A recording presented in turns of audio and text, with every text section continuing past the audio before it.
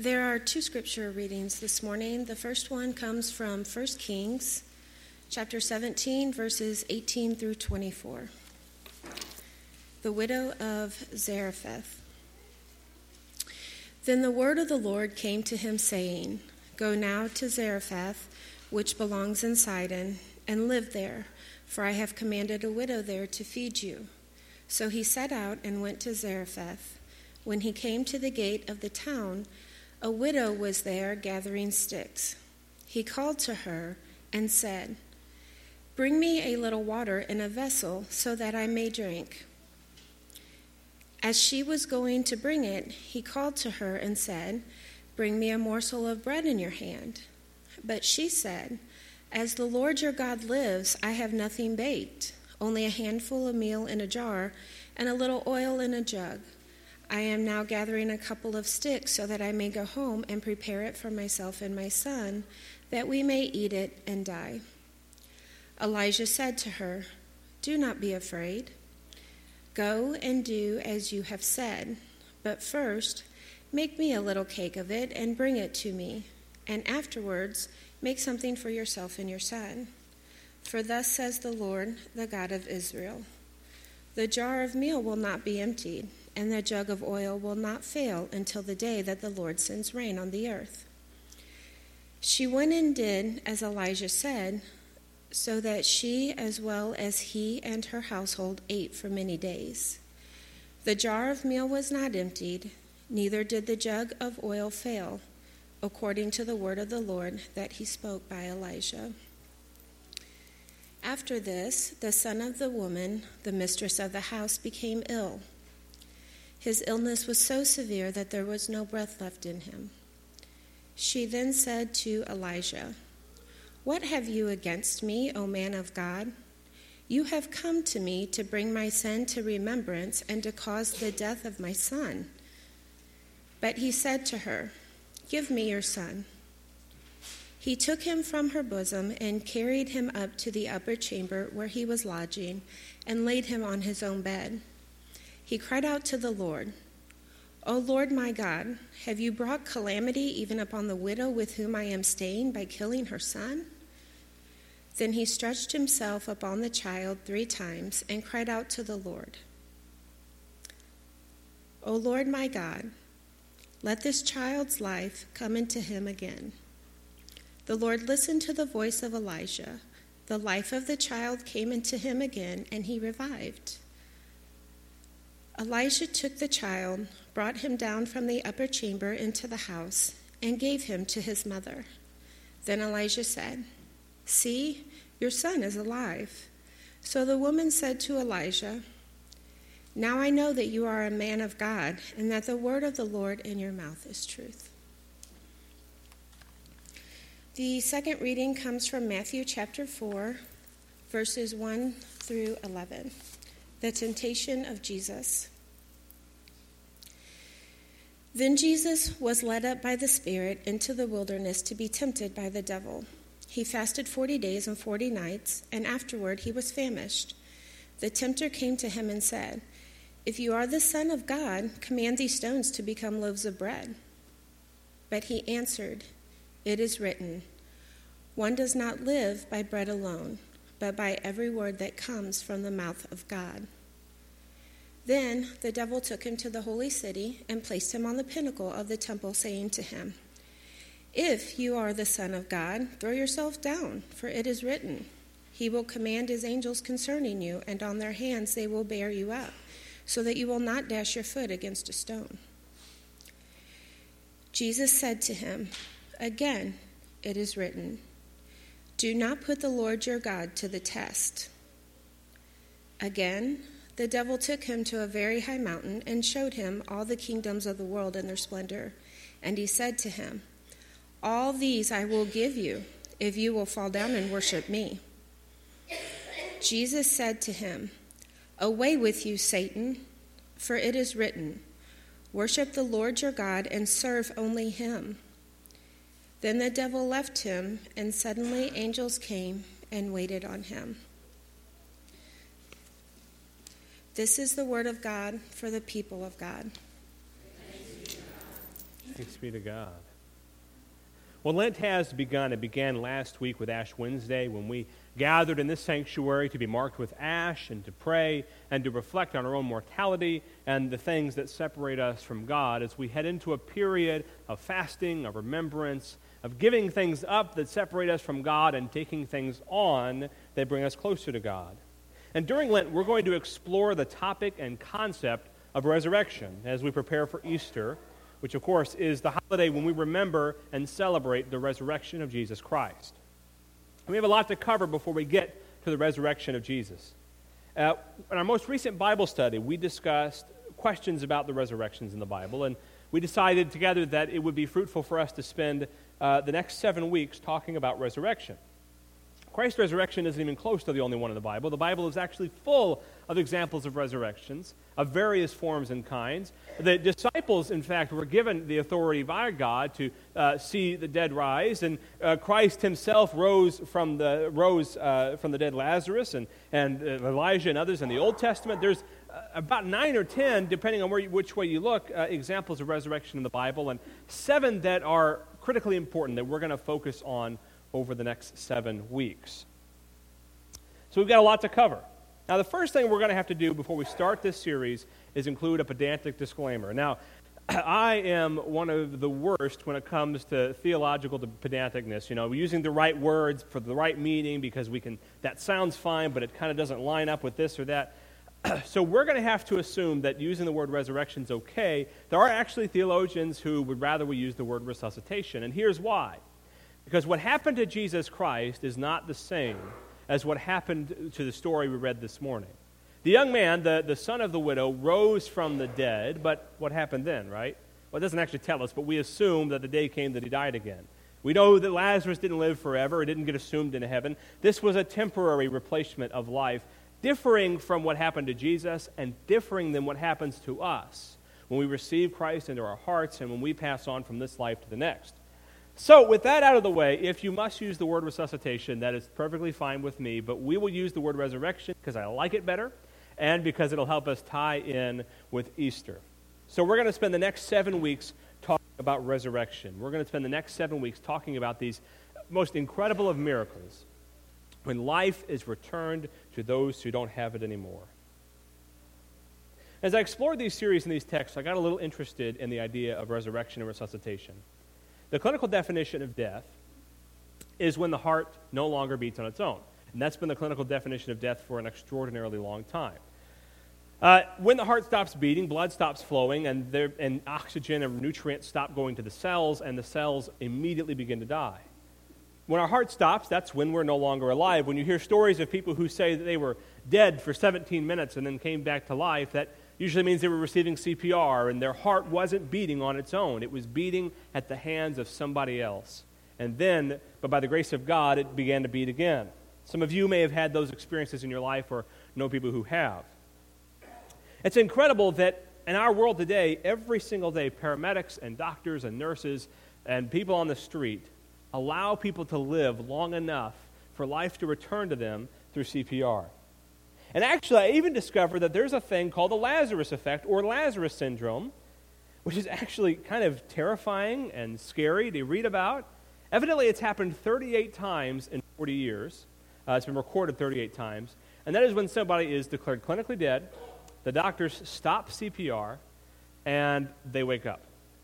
And that's just a little bit terrifying, and I read some of these examples of that happening. One was an older individual going through surgery to repair an aneurysm, and while undergoing surgery, his heart stopped. And they performed CPR for 17 minutes. And after 17 minutes, the surgeon declared him dead and began to clean him up and stitch him up so that he could go with the coroner. They called the coroner, several minutes go by, and all of a sudden the monitor starts beeping. He had a heartbeat again. So they finished the surgery, and he made a full recovery. In another situation in Japan, in 2006, a man found dead in his bed at a nursing home. And he was older. And, of course, the aid worker came in. He didn't have a pulse. They called the paramedics. Paramedics said he didn't have a pulse. And they called the coroner, and he woke up in the coroner's van. So you can think about these pretty extraordinary and terrifying scenes. I can't imagine that wasn't scary for those who witnessed it. But now to imagine these same experiences happening for an entirely different reason. Now, whether there's a medical reason for why that happened or whether it was indeed a miracle or what was going on, we know that these stories that we're going to read about for the next 7 weeks are stories of the power of God at work in the lives of, of the people who called for it. And today we're meeting Elijah. Elijah is an important prophet and a direct predecessor to Jesus. In fact, if we fast forward to the end, and Elijah was assumed in heaven. We don't have a death story of Elijah. We just have him being assumed into heaven. Elijah performed miracles, including raising people from the dead. And it's believed by many that John the Baptist at least represented Elijah in the world because of what he did for Jesus to bring Jesus, the message of Jesus, into the world. Elijah is the predecessor to Jesus and is one of the most important prophets in the Bible. During Christ's transfiguration, when he was up on the mountaintop and his face glowed with the face of God, it was Elijah and Moses who were there with him. And in Judaism today, the Sabbath is marked to end on Saturday morning. It is ended with a reflection on Elijah. And the Passover Seder includes elements of Elijah. And throughout Christianity and Judaism, Elijah is referenced again and again and again because of how critical of a prophet he was. But the passage we find Elijah in today is a part of his story that demonstrates God's willingness to fulfill his needs. Elijah is fed by ravens in the passage that precedes this. Ravens are an unclean animal. God does this on purpose to help us understand that God's work comes through everyone and everything, that even those who are separate from God are not immune from God doing good work in their lives. And so the unclean ravens bring Elijah food. This is also an intentional snub, in a way, of the Canaanites. The Canaanites are where Elijah was. Like just about every prophet, he found himself at odds with political and religious leaders because his message of God's coming, of grace, of repentance was not compatible with their power structures. So he was fleeing to the land of Canaan as instructed by the Lord. The Canaanites worshiped Baal and believed that Baal would bring rain, and they were experiencing a tremendous drought. Now, God didn't send rain for Elijah. God sent ravens, unclean ravens, to feed him, and then a Phoenician woman, a worshiper of Baal, we assume, to feed him. And this is what happens. He goes up to the woman at the city gates and he says, "Will you give me some water?" She says, "Yes." And he says, "All right, will you also grab me something to eat?" And she stops. And she gives an oath. That's the beginning of her statement, is an oath. And we hear this today, don't we? We don't use the same word, right? She said, "As sure as the Lord is your God." But we say different things, right? "I swear to God," or "I swear on my mother's life," or anything like that. We have those sorts of phrases that we use that are supposed to imply that we're really, really serious and really, really telling the truth, right? So that's what she says. She says, "I swear as sure as the Lord is your God, all I have is a little bit of flour on the bottom of a dish and a tiny bit of oil. And look, this is what I'm going to do with it. I'm going to make a little bit of bread, and my son and I are going to split it, and then we're going to lay down and die because we're going to starve to death." That's where our world is today. Single women in the 1st century or 9th century BC were destitute. They had nothing to offer and nothing received. So this woman and her son were destined to die of hunger. So this woman takes this ask of God and tells him that she doesn't have enough. So Elijah responds, "Look, God has asked you to do that. God has asked you to provide for me. God sent you to this place. And let me tell you what that means. That means that the flour, as low as it is now, it's never going any lower until the rain returns. That oil that's in your dish, it's never going to run out until the rain returns." And so she agrees. She does as Elijah asks. She prepares for him something to eat, and then for her and her son as well. Elijah stays with her. I'm amazed by this story. So often we're asked by God to do extraordinary things, and we tell God that we don't have enough. And this woman, who was prepared to starve to death with her son, brought a stranger into her home and fed him. And as a result, the reward from God was that day after day after day went by, and the flour didn't get any lower, the oil didn't run out, and they ate and they ate and they ate. Elijah demonstrated to this woman the power of God to provide for the needs of those faithful enough to offer what little they have to those who God calls them to offer it to. But then the story doesn't end there. It gets a little worse. The widow's son dies. Right? The Bible says that he was ill, and eventually his illness got to the point where he had no more breath. he died. And then we get to Elijah's intercessory prayer. Intercessory prayer is when we pray for someone else. And I'm guilty of this phrase too. And I shouldn't be because it's a terrible phrase. And that phrase is the only thing we can do now is pray, right? How many of you have ever said or heard that? We can be honest with each other in here, right? The only thing we can do now is pray. As if that's some sort of small thing, as if that's some sort of last-ditch effort, as if it isn't the most powerful, important, and extraordinary thing we can ever do for anyone in the world is to pray to God on their behalf. So Elijah shows us the power of intercessory prayer, shows us what intercessory prayer can do. When he prays over the boy, he puts his hands on him, he says, God, restore the life of this child. And he wakes up. Maybe not as exciting as waking up in a coroner's van on your way from the nursing home that two people declared you dead from. Perhaps even more extraordinary because it was the hand of God at work through those who had prayed for him, who had loved him, that saw his life return. Elijah's story is a story of God performing miracles for good from those who are willing to sacrifice what little they had. Saturday night, Ashley and I watched Hacksaw Ridge. We watched the Oscars, which is a little bit silly for somebody who doesn't watch movies, but whatever. And Hacksaw Ridge got Best Actor, and I was interested in it. The story was interesting because I'm a bit of a history buff, and I really like the story of these conscientious objector medics. And these were medics during World War II who refused to take up arms against anybody, right? They refused to pick up a weapon and kill anybody. Now, this is common with Mormons, Seventh-day Adventists, and less common now, but it actually was something that Methodists really affirmed hard to, especially prior to the Second World War. Even in cases of self-defense, even in cases of war, there is no justification ever for taking a human life, and that's the belief of these people. Now, what's unique about the real Desmond Doss, it doesn't really get played out in the movie very well, but what's unique about the real Desmond Doss is that there were lots of opportunities for conscientious objectors. You could go work on maintenance in a Navy ship, like his brother did. You could work as a typist back somewhere else, or you could do what he got, which was a deferment, right? He was given, he was told by the Army, you can stay and work at the sawmill or the paper mill, and that's okay, but he says, no, I want to join an infantry unit. I want to be on the front lines. I want to be in combat, saving lives as a medic, without a gun. I won't touch a gun, I won't take a life. So he goes through a lot of hardships, he goes through a court battle, and then he goes to a ridge where the movie gets its title from. I'll spare you the details. If you want to watch the movie, it's a great movie, but be warned, it's a Mel Gibson movie. Mel Gibson's a strange character because he doesn't like bad language, but he loves blood and guts. So you won't have any bad language in the movie, but you'll see lots and lots of insides all over your screen for about the whole movie. But that's Mel Gibson for you. But anyway, he goes up on the ridge and he fights, and the real Desmond Doss, what really happened was a period of 4 days where everyone had retreated. They would occasionally come back and retreat, come back, retreat, but Desmond Doss never retreated. He spent 4 days, he was wounded 4 times in 4 days, and in total he rescued or saved 155 soldiers, 75 of whom he lowered down with a rope. The real Desmond Doss received the Medal of Honor for this courage, but the interviews, which do get shown in the movie, of Desmond show him telling the interviewer that each and every person that he treated, whether the rest that they were able to climb down themselves, those that he lowered down, he said, Lord, help me get one more.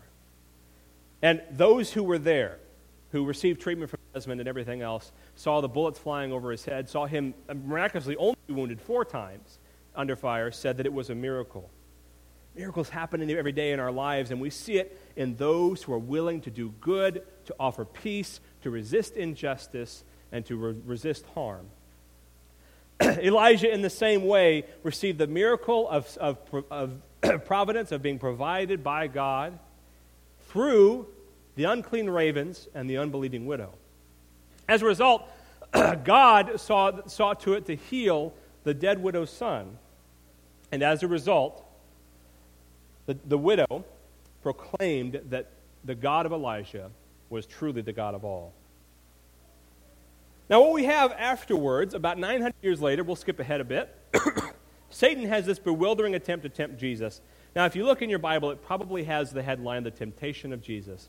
I've always had a problem with that headline because I don't know about you, but when I read the story, I don't see a lot of tempting going on. I see a lot of words from a guy, and I see a very annoyed Jesus. Maybe that's just the way I picture it in my head, saying, all right, this is why we can't do that. No, it doesn't work that way. All right, leave me alone, There really wasn't a moment, at least in the story, where Jesus seriously considered what Satan had to say.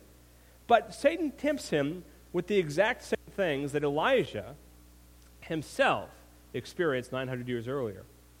Satan tempts him with life. He says, jump off the cliff. You know God will save you because it's not your appointed time. This is not the time for you to die. Jump off the cliff and let God save you. You know he will. And Jesus doesn't deny that. He just says, look, I'm not here to test God, and neither should you.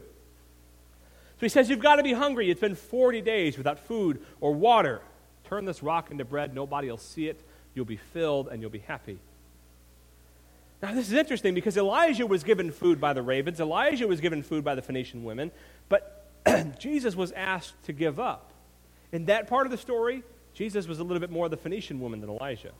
Jesus was asked to give up by God, to give up food and sustenance so that he could become closer to God in that moment. Over 40 days he fasted and he told Satan, no, I won't do that. So then Satan tries to tug at him at the one place he thinks might still work, and that's the fact that Jesus knows that just like Elijah and just like Ezekiel and just like Jeremiah and all the ones before him, the political and religious powers of the world were going to oppose him because his message of God's power and grace was incompatible with their power. So he says, look, at all the kingdoms of the world worship me and they're yours. Right? Nobody can oppose you if you're in charge.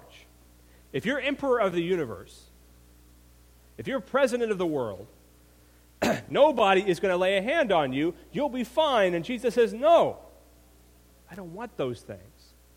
Jesus demonstrates for us that what God wants is not to have a strong-armed control of our lives, but rather for us to submit and consent to God so that we can become Christ's image in the world. This demonstration again and again and again that God asks and wants willing participants. God asks the Phoenician woman and she agrees. God asks Jesus, God asks us. So Satan has this bewildering attempt that doesn't work. Now Elijah's story is amazing. It's a story of a man of God who shares the love of God with people. But here and now, dear friends, I am encouraged by the faith of the woman who had no faith. Of the woman who didn't have a conversion first and then did something good. She did something good and then saw her conversion. This woman was destitute and was asked to give up what little she had for God, a God she didn't believe in. Now, whether it was persuasion, desperation, or just apathy, I don't know, but whatever reason, she chose to heed God's call. As a result, she was blessed with sustenance and even life. In the end, she declared that not only the Lord God was God, but that Elijah was a man of God. This story is foundationally important to helping us understand who God is in our lives, because we believe sometimes that we have to be a super Christian, we have to be ultra pious before God is ever going to ask us to do anything. But in fact, God can use the raven, God can use the Phoenician woman, God can use the Baal-worshipping Canaanite, if only they would submit to God. For many of us, Christianity has become a back burner issue. Our faith is falling down the list of things that matter to us and that are important to us. Christian is just something we are, but not really everything we are. We lament the size of our churches. We lament that Christians make up fewer and fewer in our world, but we wouldn't dare share our faith with others. It makes us uncomfortable. What if this land, we were reminded that even Christ fasted, reminded that Elijah worked miracles for God by being faithful to God, reminded that the Phoenician woman was richly blessed by her willingness to give what little she had when it was asked? What if we committed again to taking our faith so seriously that we too would be willing to give up our last little bit of flour and oil for Jesus? Now in 2017, most of us have flour and oil to spare. Those of us who came on Tuesday have probably consumed enough flour and oil to last them for the month in the form of pancakes. But what is it that we're so stretched thin on, that we cling to, that becomes a point of focus for us? Because as humans, we tend to focus more on what we have little of and not enough on what we have a lot of, right? That's just a survival instinct. We focus on what we don't have. We don't focus on what we do have. What is it that we cling to that remains at the bottom of our jar that God is asking us to offer to someone else? Is it money? How many of us are unwilling to do what we know God is calling us to do, to live a life of generosity because we are convinced we don't have enough? I find that people who have very little, people who have a lot, all think that they don't have enough, except for those who are extraordinarily faithful who so often end up being the ones who have so little. The widow's mite comes to mind, the widow who brought the couple of pennies that she had to offer to God, who Jesus said gave more than all the Pharisees who gave tremendous amounts of money, but was just a fraction of what they had. What about time? Time is a big one for so many of us. I like to listen to podcasts a lot on a lot of different subjects. My personality type, I love to learn. I don't really care what I'm learning as long as it's something I don't already know. So I like to listen to podcasts on economics and on the economy and that sort of thing. And maybe I should sit down with Joyce sometime and she can tutor me or something. But it's fascinating to me. And one thing that's fascinating to me is the productivity statistic. That's a big deal. Business owners and contractors and government officials and investors and bankers are very concerned when productivity gets stagnant. Because in our society, in our world today, every day we're expected to do more than we did the day before. Indeed, as a society, we expect to get more done than we did last week. As a result, our time is stretched unprecedentedly thin. We are so busy in our world that often what's in our jar is our time. That little bit at the bottom that just scrapes the bottom. You can see the bottom. There's so little of it. And Elijah comes to us and says, can I have some of your time? And you say, I only have enough for me and my son, and then afterwards I'm going to crawl in a hole because I don't have enough to offer you. But what happened to the Phoenician woman? Did she take the flour and the oil and bake something for Elijah and then die hungry? No. Every day she ate. Every day she baked. Every day that little bit of flour at the bottom, that little bit of oil in the dish was still there. When we give up to God what God asks us to give up, we don't lose it, we gain. We gain when we're willing to offer what little is in our jar. What else might be in your jar? It might be something that needs to be released anyway that you ought not to have, like sin. Sin can cling to our jars, right? And that could be a lot of things. It could be the things that we know separate us from God, the behaviors and the actions that aren't compatible with God. They could be attitudes, grudges. They could be withholding forgiveness. There can be so much in our jar that we're unwilling to pour out for God. What else might God ask us for? Might God ask us to pour out our pride so that instead we can share the love of Christ? Might God ask us to pour out all of the things that we cling to because we feel we don't have enough, that we hold tight to because we're positive that we don't have it to spare, and God asks us to spare it, and we say, God, I can't, I don't have it, maybe one day when I have more. Maybe one day when I have more. What if instead we had the faith of the widow who offered to Elijah what little she had because God asked for it, and as a result what she had was multiplied? How might God bless you when you're willing to let go of that jar and to give God what you're just sure you don't have enough to spare? How might God reveal to you just how much what little you have can be multiplied when you give it to God? God's power to restore life from those for whom life has ended is as mystifying as it is powerful because it is evidence of what God can do when we don't put limits on God. If God can restore life to one who has died, surely God can restore whatever it is that you're willing to offer to God. Lent is a time to let go and let God. And my prayer for each of us this Lent, as we head into these 7 weeks, looking at these extraordinary stories of resurrection, that we would be willing to let the lid off that jar for just a moment, to release what we think we don't have enough to God, so that we can watch God multiply what little we have to do extraordinary things in our world. Amen.